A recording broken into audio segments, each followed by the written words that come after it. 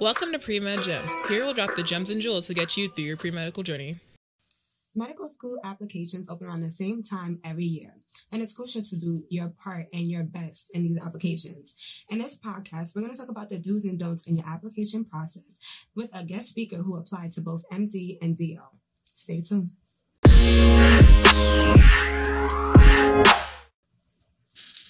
So the components of the application are typically the MCAT personal statement activities section, coursework and transcripts, as well as occasionally the Casper exam and situational judgment test.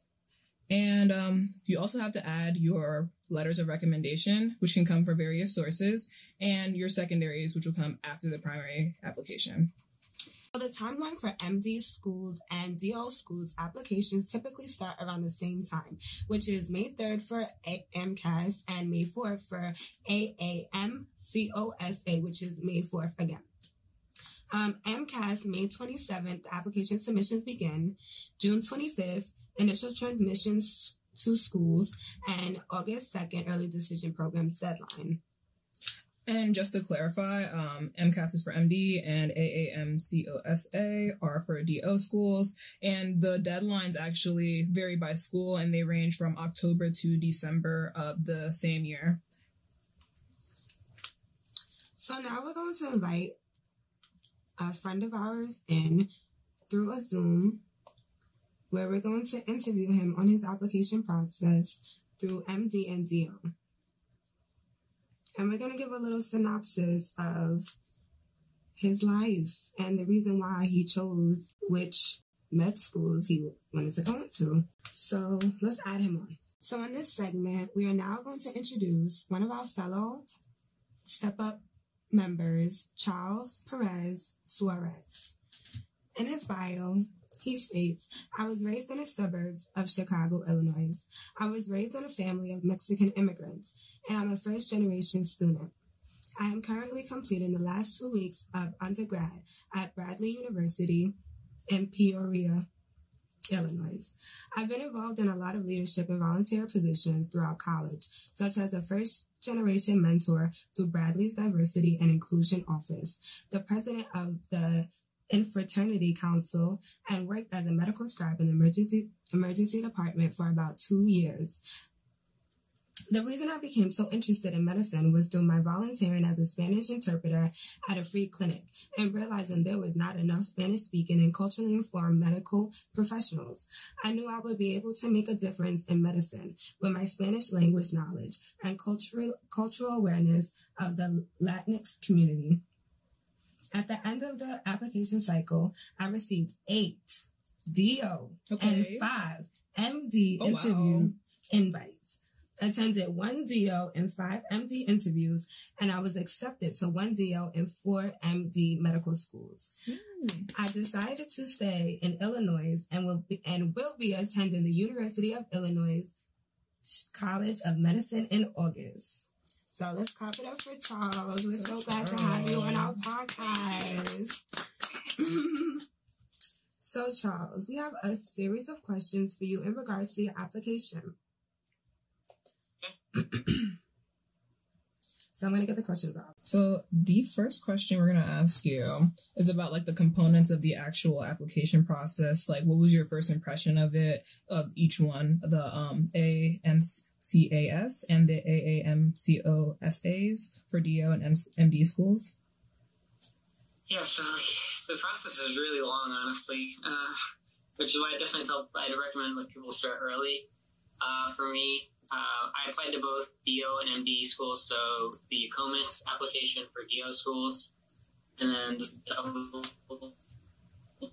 for schools, and like identical application processes, except like the like personal statement for the MD schools versus DO schools is like the DO school like our personal statement's a little shorter. And like the descriptions of like all your activities are a little shorter, but in terms of like everything that you need, like you need to input like all your classes you took, your GPA, your MCAT, your letters of rec, all that stuff. It's like nearly identical between the two. Just like the major difference being like a few words between the personal statement and then the the descriptions of each activity.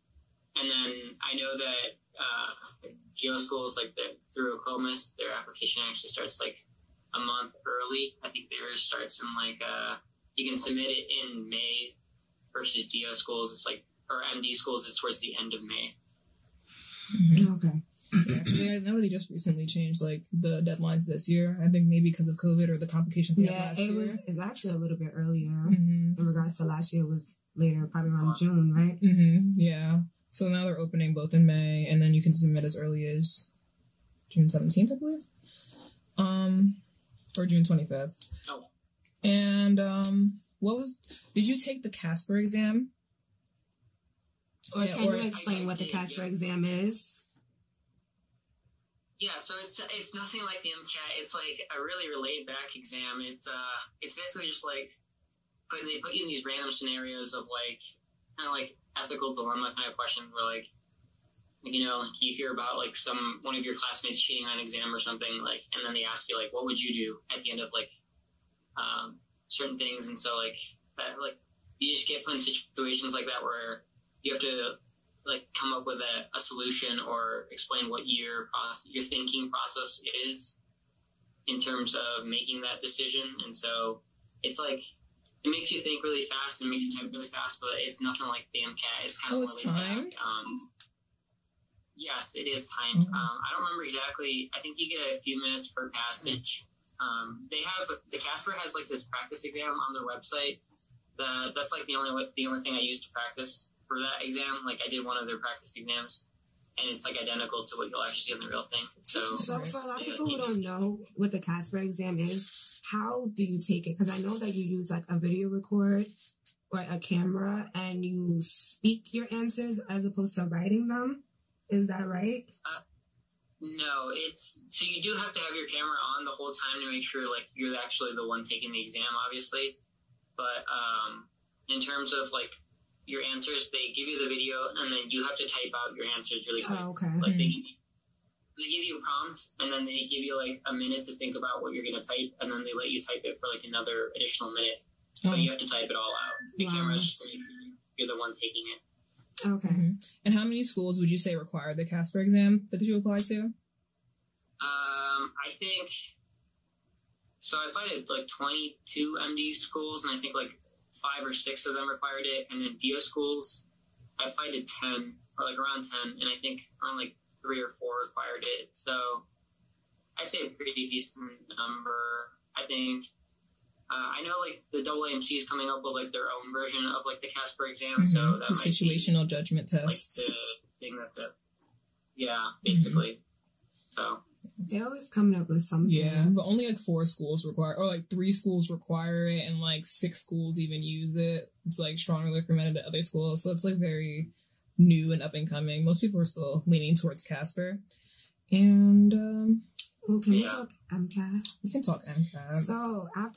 So Charles was actually in our MCAT, in Jefferson's medical internship with us, and we prepped for the MCAT. So did you think that the internship helped you and prepared you for taking the exam? I definitely think it did. I really liked how like they gave us like that Princeton review course, and so it kind of gave me like there's just so much content on the MCAT. So like having the Princeton review course to like guide you on like, okay, what do you need to study, and then they kind of basically essentially gave you a plan to study. And so I really like that. In terms like of all the material covered, I think the Princeton review course that they gave us like for sure covered enough of the MCAT material that you'll see on the actual exam. I definitely would recommend just like in terms of how I prepped, like obviously we had class in the mornings, and then after that I would always like give myself something to look forward to. So like I would always go out for like a run right after class, because I like it was just so boring to sit in class for 3 hours. So just giving yourself something to look forward to, or else it's just going to be like a bird, and you're not going to be like, oh man, I've got another 3 hours to study, Yeah, that's true. And another workshop to go to. After and then those definitely did help, though. I like all those case-based learning and everything. Oh yeah, like that. Yeah, that was fun. And in regards to how you prep, did you do a lot of passage-based questions or? So I did a lot of practice exams. I think I finished off with completing 10 or 12 to 14 full-length exams before I took the real MCAT. So what I would do is once a week, the first month going into the MCAT, I took an practice exam every other week on the weekend, and then the month before I took a practice exam every week. And so what I would do is Saturday I would get up really early, take the whole MCAT, and then after I took the MCAT, see my score, and then just give the rest of my day off because it's so draining. That's true. And then after that, what I would do is the following days when I would actually go over my MCAT, because I would be so drained on Saturday night, and I just wanted to relax. And so Saturday morning I would go over the exams. I definitely think going over the exams is what improved my score so much. What I would always do is I would obviously go through every single question, even the ones I got right. And so what I would do is I would look at the question, or look at the question, look at the potential answers, and then if I got it right, did my logic make sense for that question, for the answer that I selected, and if not, why was my answer wrong, and why are all the other answers bad, kind of thing. And so I kind of that really did help with the content portion. So if I got something wrong on content instead of stuff that you see in the passage, content based, I did a lot better.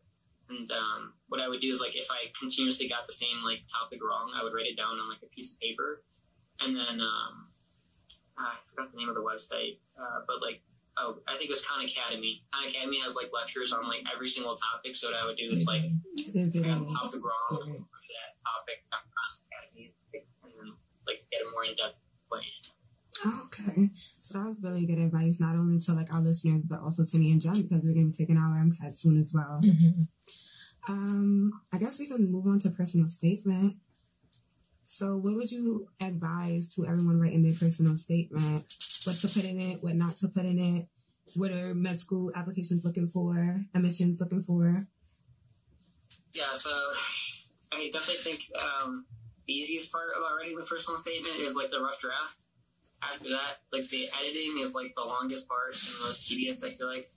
So for me, I wrote my personal statement, and then I had a really good pre-med advisor. She was really nice. She's the best ever. And we would basically just go over my personal statement once a week, and then for a month and a half. So I had 6 different drafts after my first initial one. So I definitely recommend having someone who's familiar with the medical school process to look over your actual personal statement, to give you better insight into what kind of things not to write about. And so for me, I kind of wrote my story based upon why I was drawn into medicine. I feel that's kind of the prompt doesn't really tell you why you're describe why you're interested in medicine, but it's more it's just open ended. So for me, I wrote about why I was interested in medicine. So what I did was I started off with a little bit of a story in the background about how growing up, both my parents didn't speak English, and so whenever I would see whenever I would go anywhere with my parents, I would have to interpret for them. But my physician actually spoke Spanish, and so I talked about how that was the only place I didn't have to interpret for my parents. And that's such a touching story. How amazing it was that he was able to make such a drastic impact, and he wasn't native Spanish speaking. He obviously had an accent and everything, but it was being able to overcome that barrier. And then so I talked about how that's the kind of physician I wanted to be, and how that's kind of my motivation to medicine, seeing the disadvantages that Spanish speaking patients have and everything. So I think for me, in terms of finding what you want to write about your personal statement, make something make it about something you're passionate about, and something that is honest, why are you actually drawn into medicine, kind of thing. So just finding that motivation for why you're drawn into becoming a doctor. Wow, how touching. That is. And when I read your bio, this is your personal statement right there. Honestly. That was it. And moving on to the activity section, which activities did you choose? Because it seems like you're very involved in your undergraduate career. You have a lot of things going on. So did you have to narrow it down? And if you did, how'd you decide which ones actually made the cut? Because I know the limit's 15, I believe, activities. Yeah, so the ones I wrote about were the ones I was most involved in, the ones stuff I was more passionate about. There were some clubs I was just involved in once every other week or something. I was spent half an hour there, and so I didn't feel like I was enough for me to want to actually put that on my application in med school, just because it wasn't something I could talk about in depth versus everything else I put on that application. I was pretty much talking in depth about during actual interviews, and so some of my leadership roles I put on there because I feel like that was a really big impact about I feel like when I went into college, I started off really introverted, and then through certain activities like leadership activities, I kind of had to obviously I had to talk a lot more, and so I kind of got more. I became more open to talking to other people and everything, and then kind of learned what it was like to be in charge of things, and so I was able to talk about stuff like that. So essentially anything that you think made a drastic impact on your college journey and everything, in terms of work or why, or anything that impacted you into why you wanted to go into medicine, I feel are really good things to write about in different activity descriptions. And so for me, some of the stuff I narrowed down was leadership, things that motivated me to go into medicine, so scribing and working as a Spanish interpreter, and then things I was passionate about. So I really like volunteering, so I talked about volunteering at a food bank and spending my summer volunteering at Habitat for Humanity and a local ER and everything. And then just in terms of other things just jobs. So I worked as a pharmacy tech first and second year of college. Okay, very interesting. I have a question in regards to grades. So I know a lot of people get discouraged when they have a C or maybe 2 C's on their transcript. How do you feel about applying to med school with some lower grades opposed to all A's and B's? Yeah, so personally, I've never gotten a C, but Period. Came up on one of my interviews. It came up on one of my interviews, actually.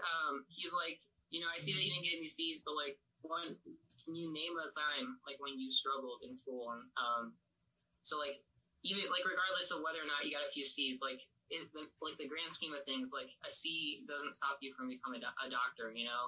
It's even a few withdrawals or something, it's not going to stop you from being a doctor if that's what you want. And so I would definitely talk to your pre-med advisor and everything, just to make sure that the schools that you are applying to are reasonable with your GPA and MCAT. But even if you're applying with some C's, you're just gonna have to be able to talk about how you overcame issues like that, and how you plan to do well when things get challenging. So for me, one of the questions they asked me during one of my interviews was I'm not going to name the school, but one of the questions that they asked me was, can you name a time when school got really difficult, and what did you do to prevent yourself from falling behind and everything? And so I talked about one of my semesters I was taking physics, biochemistry, and genetics. And in one semester? It was the worst semester. Oh my goodness. What's wrong with you? Actually, Lord, I'm saying I didn't do that. I was doing the same thing. I was so miserable. And so just being able to talk about how you manage stress and how your study habits have changed since then, I think is just a really big part. Yeah, it's a really good quality and a really big quality that you need going into medical school because you're going to be taking a lump sum of all these classes. So I think that's a really good quality. And it's accelerated. I know in undergrad I have probably the worst coping mechanisms. I would just sleep. You wouldn't catch me. You would catch me in a bathroom crying, like having a mental breakdown because it was so hard. Seriously. Oh, wow. It was bad. People didn't see me. I would be asleep. Where's Jen? Sleep. Like, exam just passed. So the next topic we're going to move on to is the letters of recommendations. Like, how did you ask for them and who did you decide? Yeah, so, like I said, I volunteered at Spanish. You see yourself up there? I like this. Yeah.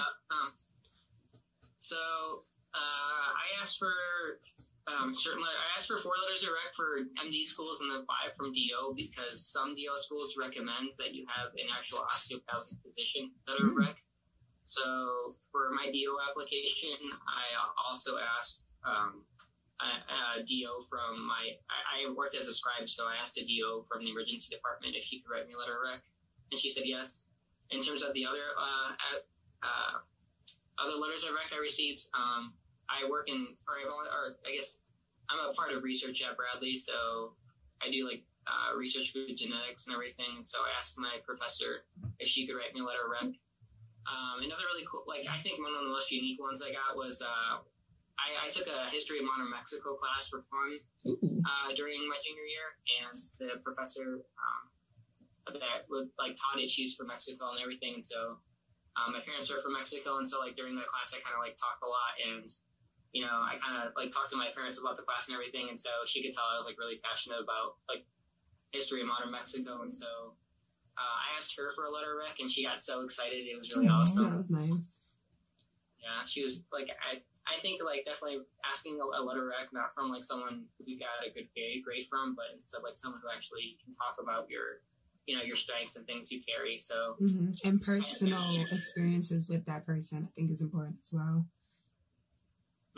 Yeah, and she even mailed me her the letter of rec afterwards. Like a month later, she mailed me her letter of rec that she sent in. I didn't ask for it, but she was just really sweet about it. That was nice. Yeah.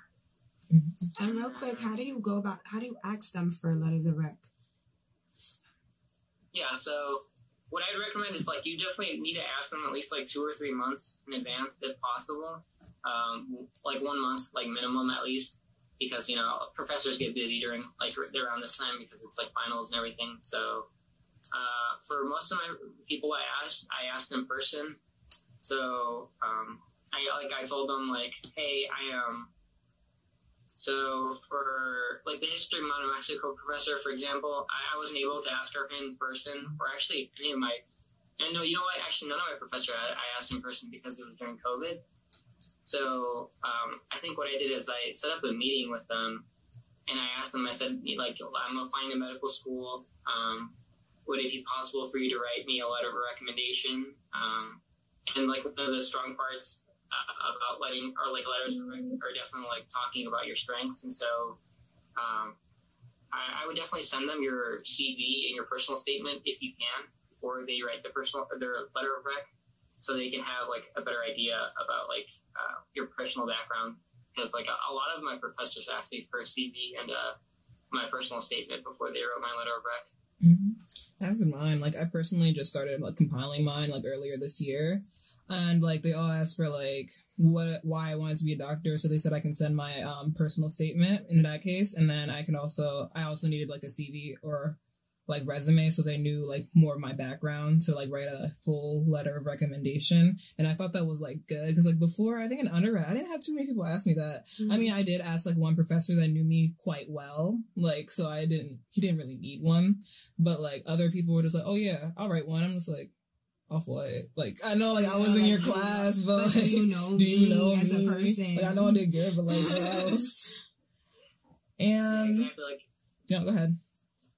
Yeah, just getting a professor that actually knows you or, like, is able to talk about your strengths. It's, like, one thing you should look into. And the last topic that we're going to cover in the application cycle is the interviews. Actually, we have two. I shouldn't have said the last topic.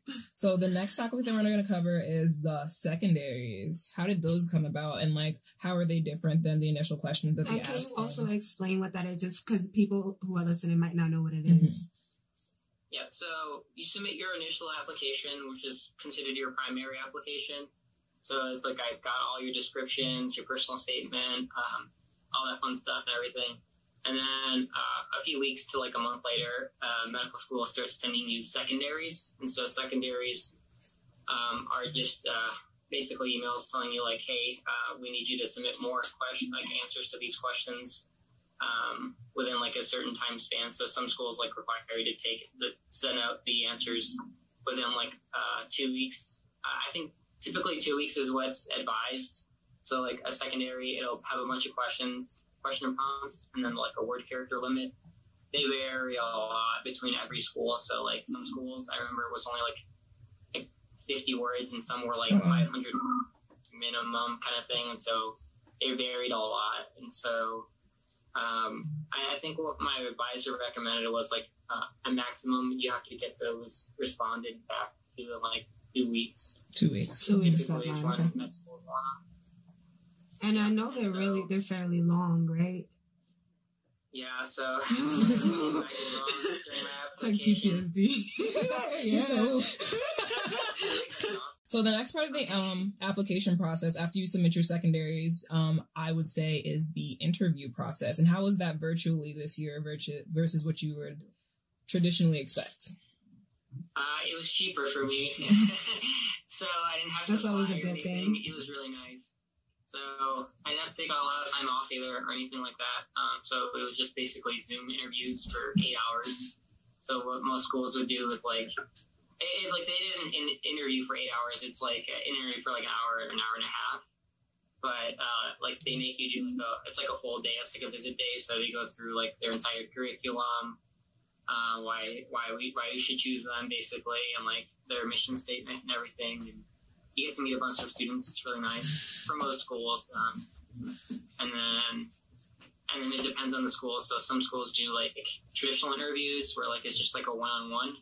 And then some schools do MMIs, so multiple mini interviews. Mm-hmm. So basically you just like spend like 10 minutes with like one person, and they give you a question and they give you time to think about it.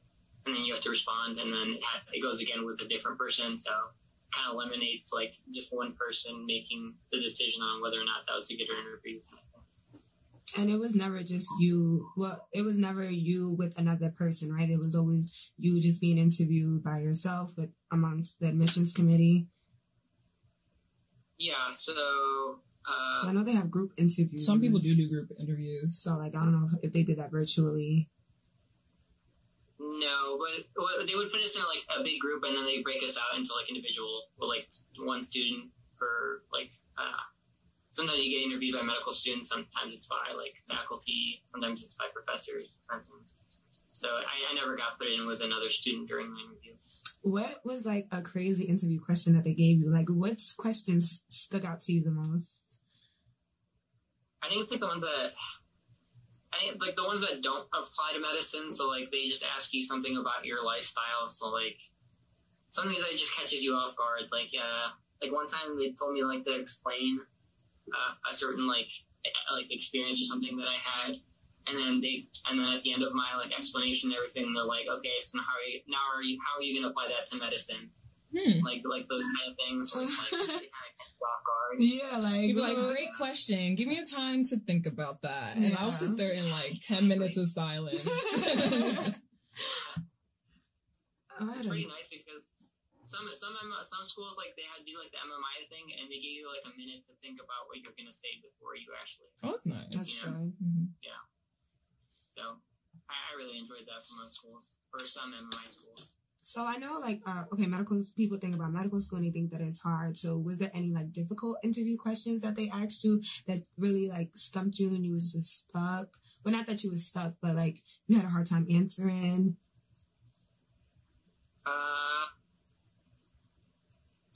Off the top of my head, I can't really think of anything. To be honest, there probably really was one, but I just can't think of it off. I can't think of one off the top of my head. And when you don't have an answer to a question, what do you typically say for people you could, like, most people feel comfortable with you just saying, like, oh, that's like I remember we were taught, like, during Step Up to say, like, oh, that's an interesting question. Can you give me a second to think about it? Yeah. Yeah. Good. That's one. Because most schools are pretty relaxed. Like, they know that you're going to be a little stressed out. And so giving you an extra second, they don't really mind at all. Okay. Wow. So Charles really just dropped some jewels and gems. He did all of this process a few months ago, and during a pandemic at that. And now he's going into med school in August. So he just dropped some gems and jewels, and y'all need to stay tuned and listen when we drop this. So that completes our interview, Charles. Any last words of advice for any of our pre-meds? Or even encouragement? Yeah. I'd definitely be like think to yourself, you can do it, because I know when I first started college, I always doubted myself. I was like, oh, I'm not smart enough. I'm not Imposter syndrome. You just always have that idea where you're just you think you're the imposter syndrome, where you just think you're not good enough at all. And so it really wasn't until I got to my junior year where I realized that I was capable of doing it. And I definitely think that it kind of changed my how well I did in school too. I don't get stressed out as much in school now. And so I think just having faith in yourself really does make a huge difference, even during the application cycle and everything. Well, you heard it from the man himself, who's going into med school in August. So thank you so much, Charles, for being a part of our podcast. And we wish you the best of luck in your med school journey. And we're going to see you at the top. We're going to be referring our future patients to Charles. Yes. Going to Chicago, Charles. Just go to Charles, that's it. Well, good luck with you guys too. I know you guys are applying the cycle, right? So best of luck. You guys, I know you guys got this. You guys are awesome. Thank you. Thanks, Charles. We'll talk to you soon, okay? Bye. Okay. Later.